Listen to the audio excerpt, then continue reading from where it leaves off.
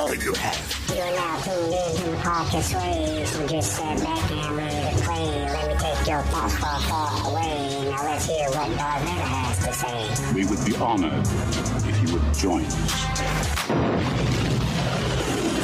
What's up, my fantastic far, far away family? Welcome to Sway. How's everybody doing today? I hope everyone is doing well. For us, we had a crazy week last week.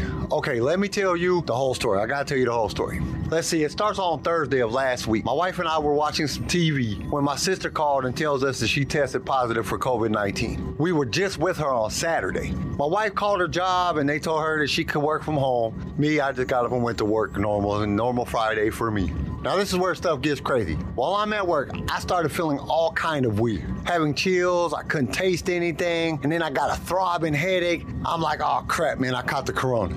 So I get off work and then I come home, I chill for a little bit. My wife says she's feeling bad. So we both got up on Saturday, we got dressed and everything, and we go to get tested. Now this is an all-day process. Okay, maybe not all day, but a good 5 hours went by. It was supposed to be one of them rapid result clinics, but they were packed. There was people on the curb going down the street. It was crazy. We stood in line forever.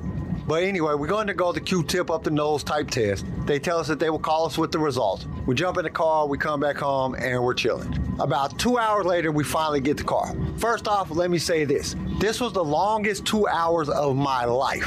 But they finally call us, and we both tested negative. Two things ran through my mind. One, if you believe something is wrong with you, your brain will make the symptoms, and you will manifest it into reality. I thought I caught the virus, so I started feeling the symptoms of the virus. The second was that they're full of crap, and the test was wrong. Either way, something wasn't right. But I was thinking to myself, oh man, I caught it, I'm gonna get through it, and then I ain't gonna have to worry about it no more. It's gonna be all good. Didn't work out that way, so now it's back to worrying about catching it. But for my sister, she's doing better every day. She's getting better, she's doing better. Okay, enough with all that. We need to get to some Star Wars, because that's what this show is about, some Star Wars. So where should we start? Really, who am I kidding? Y'all already know where we're gonna start. Yep, you guessed it, The Mandalorian. And it will probably stay that way until the end of the season. At least season 2 of The Mandalorian. I mean, it's going to stay that way. So if you haven't seen it yet, you might want to skip ahead a little bit because there's a few spoilers in here. I ain't trying to spoil the whole thing for anybody that hasn't seen it, but there's a couple things that I'll bring up in the next little part in a couple minutes or so. The second episode, in my opinion, was a stepping stone to what is to come. From what I am seeing, The Mandalorian is going to be Mando looking for the Mandalorians and Baby Yoda's homeworld. That's what I'm figuring out it's going to be. He's looking for those two things. He's going to trade his services for information to find either one of those. It's basically the Kung Fu TV show from back in the day with a Star Wars twist. I know I said that before, but that's exactly what it is. Now, I'm not going to lie. When I was a kid, I loved the Kung Fu TV series. Wow, that just showed my age because, yeah, it came out in the 70s. Then they had Kung Fu, The Legend Continues, and that was like in the late 80s, I think it was the late 80s. But I liked it, and I liked it a lot. And that's why I like The Mandalorian so much. But one of the things that I wanted to point out about the episode was the spider type things that they have in this episode. They looked a lot like the spiders that were on Rebels. Some of the animated series are showing up more and more on The Mandalorian. So this just proves how much influence Dave Filoni has on The Mandalorian. Okay, let's get to some news and rumors then. Here's something very interesting. New information about Leslie Headland's Star Wars series has been revealed. There hasn't been a lot of information about the series since it was officially announced back in May of this year. This is because Lucasfilm has been busy with The Mandalorian Season 2, the Obi-Wan Kenobi series, and the rumored Boba Fett series, which is apparently going into production this week. It was previously reported that the Russian Dolls co-creator Leslie Star Wars series would be centered on a female characters. This series is separate from the rumored spin-off of The Mandalorian featuring Gina Carano, Cara Dane's character. It is unclear if the series with Dane as a central character has been given the green light from Lucasfilm at this time, but Lucasfilm has an eye for talent, and they were drawn to Leslie because of her work on Russian Dolls. The same can be said for any of the directors who've worked on The Mandalorian so far. All who have put on their own ideas into an episode, but they've also collaborated with the other directors. It's going to be very interesting to see what Headland brings to the table. It's also going to be interesting to see how far Lucas and Disney plan to take Star Wars franchise franchise on the small screen. Former Disney CEO Bob Iger has said repeatedly that the future of the franchise is on Disney+. The Mandalorian caught everybody by surprise, and many hardcore fans consider it to be the best thing that Lucasfilm has done since the original trilogy. With that being said, there's going to be a lot of pressure on all these up-and-coming shows to, match the quality of the Mandalorian. They're going to have their work cut out for them. But enough with all that. Let's get back to Bane. And what better time to get started than right now? So let's do it. The streets of Apatros were dark. Oro charged such high rates for power that everyone turned off all their lights when they went to bed. And tonight, the moon was only the barest sliver in the sky. There wasn't even the cantina's glow to guide him. Groshek had shut off the lights in its walls and dome until he opened the next day. Dez stayed in the middle of the street, trying to avoid barking his shins on the debris hidden in the darker shadows along the edges. Yet somehow, despite the near absolute darkness, he saw them coming. It was a split second before it happened, a sense that danger was coming, and where it was coming from. 3 silhouettes leapt at him, 2 coming head-on and another attacking from behind. He ducked forward just in time, feeling the metal pipe that would have cracked his skull and knocked him cold, swiping through the air a hairbreadth above him. He popped back up as it passed and lashed out with a fist, driving into the featureless head of the nearest figure. He was rewarded with the sick crunch of cartilage and bone. He ducked again, this time to the side, and the pipe that would have brained him square between the eyes thumped down hard across his left shoulder. He staggered to the side, driven by the force of the blow. But in the darkness, it took a moment for his opponents to locate him, and by then, he had regained his balance. Through the gloom, he could just make out the vague outlines of his attackers. The one he'd punched was slowly standing up. The other 2 stood wary and ready. He didn't have to see their faces to know who they were. The ensign and the 2 soldiers who'd half carried the man from the cantina. Dez could smell the reek of Corellian ale wafting up at him, confirming their identities. They must have waited outside the cantina and followed him until they thought they could get the jump on him. That was good. It meant they hadn't gone back to their ship to get their blasters. See, I knew it. The ensign and his buddies waited for him. Even though Dez won the money, he's still gonna lose because he's getting jumped now. So in the long run, it wasn't even worth the trouble. And that's why I don't take chances like that. You just end up putting yourself into a bad situation. Now you got 3 guys trying to smash in your face. One of them is trying to do it with a pole. That just doesn't seem like a good time for me. I want to have fun and laugh, not get beaten with a pole. They came at him again, rushing him all at once. They had the numbers and months of military hand-to-hand combat training on their side. Dez had strength, size, and years of bare-knuckle brawling on his. But in the darkness, none of that really mattered. Dez met their charge head-on, and all 4 combatants tumbled to the ground. Punches and kicks landed without any thought given to target or strategy. The blind fighting the blind. Each blow he landed brought a satisfying grunt or groan from his opponents. But his enjoyment was limited by the pummeling his own body was enduring. It didn't matter if his eyes were open or closed. He couldn't see a thing. He reacted on instinct. Aches and pains were washed away in the darkness by the adrenaline pumping through his veins. And then suddenly he saw something. Someone had drawn a vibroblade. It was still black as the heart of the mines during a cave-in, yet Dez could see the blade clearly, as if it glowed with an inner fire. It stabbed toward him, and he grabbed the wrist of the wielder, twisting it back and driving it toward the dark mass from which it had appeared. There was a sharp cry, and then a choking gurgle, and suddenly, the burning blade in his vision winked out, the thread extinguished. The mass of bodies entwined with his quickly untangled, 2 of them scampering clear. The third was motionless. A second later, he heard the click of a Luma switching on, and he was momentarily blinded by its beam of light. Eyes squeezed shut, he heard a gasp. "He's dead," one of the soldiers exclaimed. "You killed him!" We love bringing you more Star Wars, and it is because of our partners that we can do this week after week. So we invite you to be one of those partners. For as little as $1 a month, you can help us keep this going. Your support will give us the ability to create future episodes, as well as provide you with the best sounding show on your playlist. And to express our appreciation, we will give you a shout out on our mid-series show that we do in the middle of every book. You will also be automatically entered in all future giveaways. All you have to do is go to the show notes and click that listener support link. Now let's get back to the show. Shading his eyes against the illumination, Des glanced down to see exactly what he'd expected. The ensign lying on his back, the vibroblade plunged deep into his chest. The luma flicked off, and Des braced himself for another assault. Instead, he heard the sounds of footsteps fleeing in the night, heading toward the docking pads. Des looked down at the body, planning to grab the glowing blade and use its light to guide him through the darkness. But the blade wasn't glowing now. In fact, he realized it had never really glowed at all. It couldn't have. Vibroblades weren't energy weapons. Their blades were simple metal. There were more pressing concerns than how he had seen the vibroblade in the darkness, however. As soon as they reached their ship, the soldiers would report to their commander, who would report the incident to the Oro authorities. Oro would turn the planet upside down looking for him.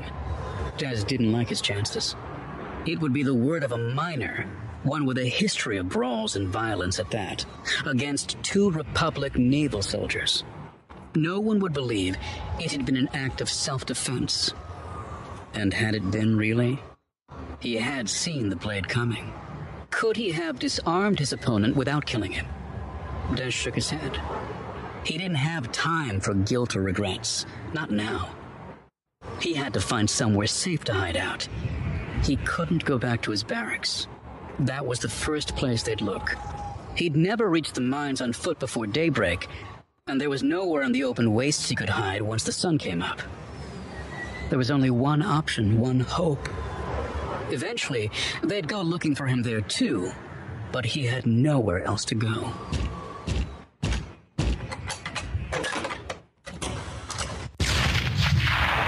Okay, we gotta look at a few things right here. First, we've seen another time of Des' uncontrolled use of the Force. He sees a vibroblade as a lightsaber in the dark. It's just glowing and he's the only one that can see it. Second, he has done killed one of the men. Yeah, it's the ensign. He shoved the blade right into his chest. So now the money he won is gone. You can't take any money with you to jail. So he's screwed that way. Plus, he can't work if he's locked up. So he's still going to be in debt with the Oro Company when he gets out. There isn't crap on this planet, so there's nowhere to hide. One game of cards and his whole life is messed up. Groshek must have still been awake because he answered the door only seconds after Des began pounding on it. The Neimoidian took one look at the blood on the young man's hands and shirt and grabbed him by the sleeve. "Get in here!" he croaked, yanking Des through the door and slamming it shut behind him. "Are you hurt?" Des shook his head. "I don't think so. The blood isn't mine." Taking a step back, the Neimoidian looked him up and down. "There's a lot of it. Too much. Smells human."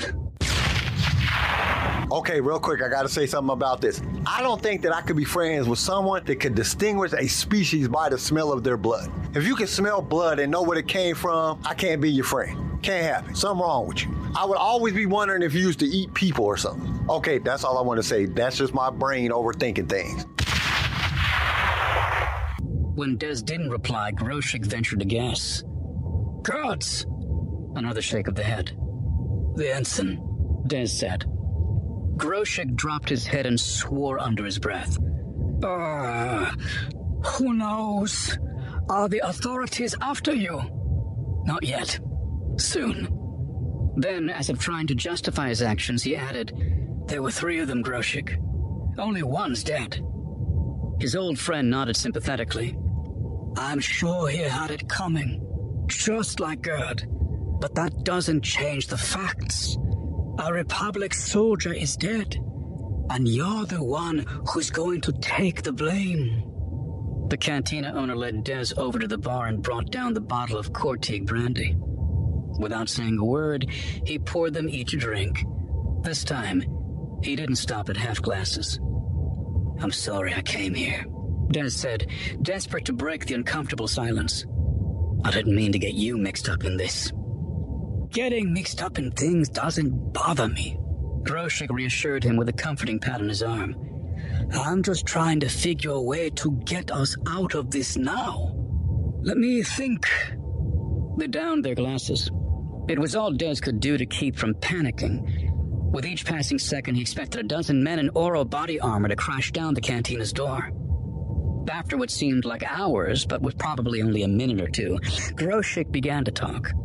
He spoke softly, and Des wasn't sure if the Neimoidian was addressing him or merely talking out loud to help himself think. You can't stay here. Oro can't afford to lose their Republic contracts. They'll turn their whole colony upside down to find you. We have to get you off-world. He paused. But by morning, your picture will be on every vid screen in Republic space. Changing your looks won't help much. Even with a wig or facial prosthetics, you tend to stand out in a crowd. So that means we have to get you out of Republic space. And that means... Groshek trailed off. Des waited expectantly. Those things you said tonight, Groshek ventured, about the Sith and the Republic. Did you mean it? Did you really mean it? I don't know, I guess so. There was another long pause, as if the bartender was gathering himself. How would you feel about joining the Sith? He suddenly blurted out. Now, Groshek is a blunt type of guy. He basically tells Des that he has to get off the planet. There's no disguise that will hide his big butt. Groshek knows he's wrong for that. How are you going to be clowning at a time like this? Not only does he tell Des that he has to get off the planet, he has to get out of Republic space. Now, this is where stuff goes left field. Groshek asked Des if he meant the stuff that he said about the Sith. Des was unsure where he was going with the conversation, so he answers, yeah, kinda. Then Groshek asked him if he'd be willing to join the Sith. See, I knew there was something wrong with Groshek. He knows what type of blood it is, and he works for the Sith. He's a bad dude. Des was caught completely off guard. What? I know people. I can get you off-world. Tonight. But these people aren't looking for passengers. The Sith need soldiers. They're always recruiting, just like those Republic officers tonight. Des shook his head. I don't believe this. You work for the Sith? You always said never to take sides. I don't work for the Sith, Groshek snapped. I just know people who do. I know people who work for the Republic too, but they're not going to be much help in this situation. So I need to know, Des. Is this something you want? I don't have a lot of other options. Des mumbled in reply. Maybe not. If you stay here, the Oro authorities are sure to find you. This wasn't a cold-blooded murder. The judiciary probably won't let you get off by pleading self-defense, but they'll have to admit there were extenuating circumstances. You'll serve time on one of the penal colonies, 5, maybe 6 years, and then you're a free man. Or I join the Sith. Groshek nodded. Or you join the Sith. But if I'm going to help you do this, I want to be sure you know what you're getting into. Des thought about it, but not for long. I've spent my entire life trying to get off this hunk of rock, he said slowly. If I go to a prison world, I'm trading one barren, blasted planet for another. No different than staying right here. If I join the Sith, at least I'm out from under Oro's thumb. And you heard what that Republic commander said about them. The Sith respect strength. I think I'll be able to hold my own. I don't doubt that, Groshek conceded. But don't dismiss everything else that commander said. He was right about the Brotherhood of Darkness. They can be ruthless and cruel. They bring out the worst in some people. I don't want you to fall into that trap. First you tell me to join the Sith, Des said. Now you're warning me against joining them. What's going on? The Neimoidian gave a long, gurgling sigh. You're right, Des. The decision is made. Grim fate and ill fortune have conspired against you. It's not like Sabak. You can't fold a bad hand. In life, you just play the cards you're dealt.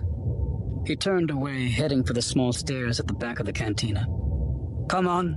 In a few hours after they've searched the housing units in the colony, they'll start searching the starport for you.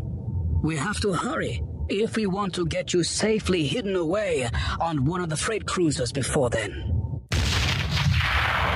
Okay, Groshek ain't that bad of a guy. He is trying to help Dez out of a situation. But this is where Dez's life is going to change forever. Dez makes a comment about the Sith respecting strength. Groshek reminds Dez of what the commander said, how the Sith can be cruel and evil. But Dez doesn't really have much of a choice at this point. Go to prison or join the Sith. The difference between Dez and myself, I would have picked the Sith a long time ago. We wouldn't even be having none of the rest of this conversation. I'd have been out. I'm joining the Sith. But that's just me.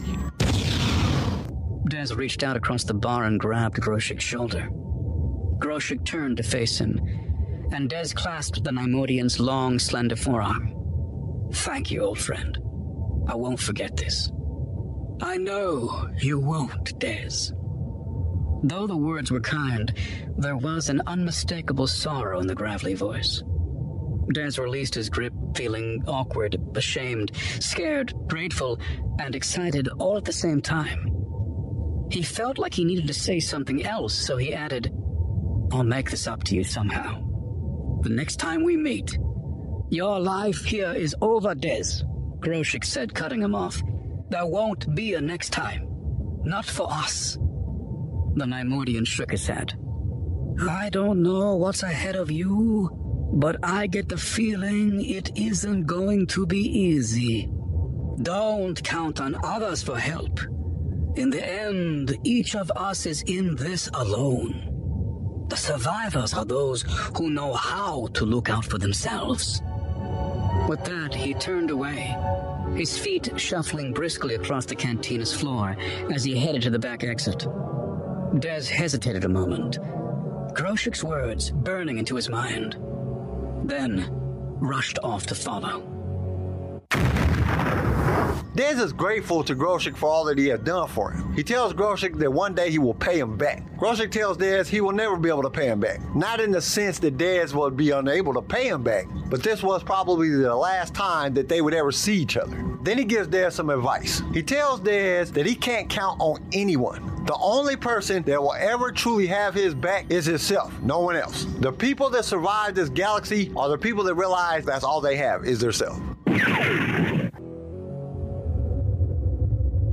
Huddled in the hold of the ship, Dez tried to get comfortable. He'd been crammed into the small smuggler's hatch for nearly an hour. It was a tight fit for a man of his size. 20 minutes earlier, he'd heard an Oro patrol come to inspect the ship. They'd made a cursory search. Not finding the fugitive they were seeking, they'd left. A few seconds later, the captain, a Rhodian pilot, had rapped hard on the panel keeping Dez hidden. You stay until engines go, he'd called in passable galactic basic. We take off, you come out. Not before. Dez hadn't recognized him when he climbed aboard. He'd looked like any other Rhodian he'd ever seen. Just another independent freighter captain picking up a load of cortosis, hoping to sell it on some other world for enough profit to keep a ship flying another few months. If Oro had offered a reward for Dez's capture, the captain probably would have sold him out. That meant the Oro managers hadn't put a price on his head. They were more worried about paying out a bounty than letting a fugitive escape Republic justice. It wasn't important that they found him. As long as they could show the Republic they'd tried. Groshek must have realized all this when he made the arrangements to smuggle Dez aboard. The high-pitched whine of the engines powering up caused Dez to brace himself against the walls of his close quarters. A few seconds later, the whine became a deafening roar, and the ship lurched beneath him. The repulsors fired, counterbalancing the vessel, and Dez felt the press of the G's as the ship took to the sky. He kicked the panel once, knocking it free, and untangled himself from the hidey hole. The captain and crew weren't around. They would all be at their stations for liftoff. Des didn't know their destination. All he knew was that at the end of the trip, a human woman was waiting to sign him up for the Sith Army.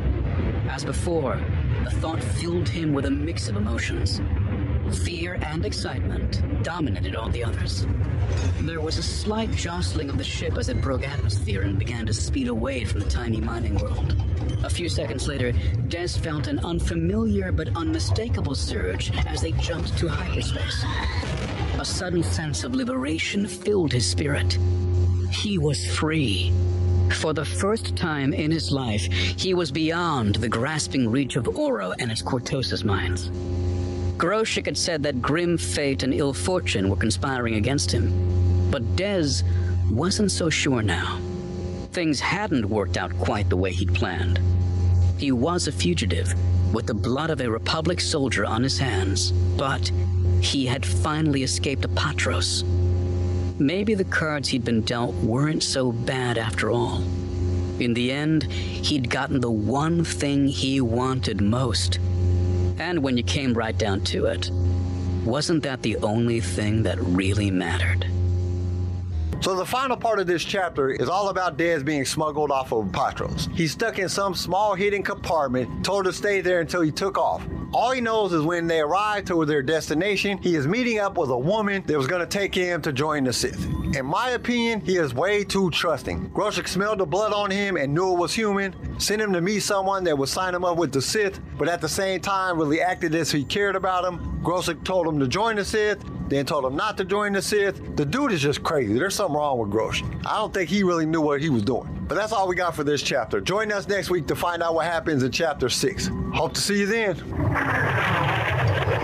Thank you for listening to Sway. Join us next time for more Star Wars adventures. If you would like to listen to other episodes of the show, you can find us and subscribe on your favorite podcast directory. If you enjoyed the show, we would greatly appreciate a 5-star review. Once again, thank you for listening, and may the Force be with you.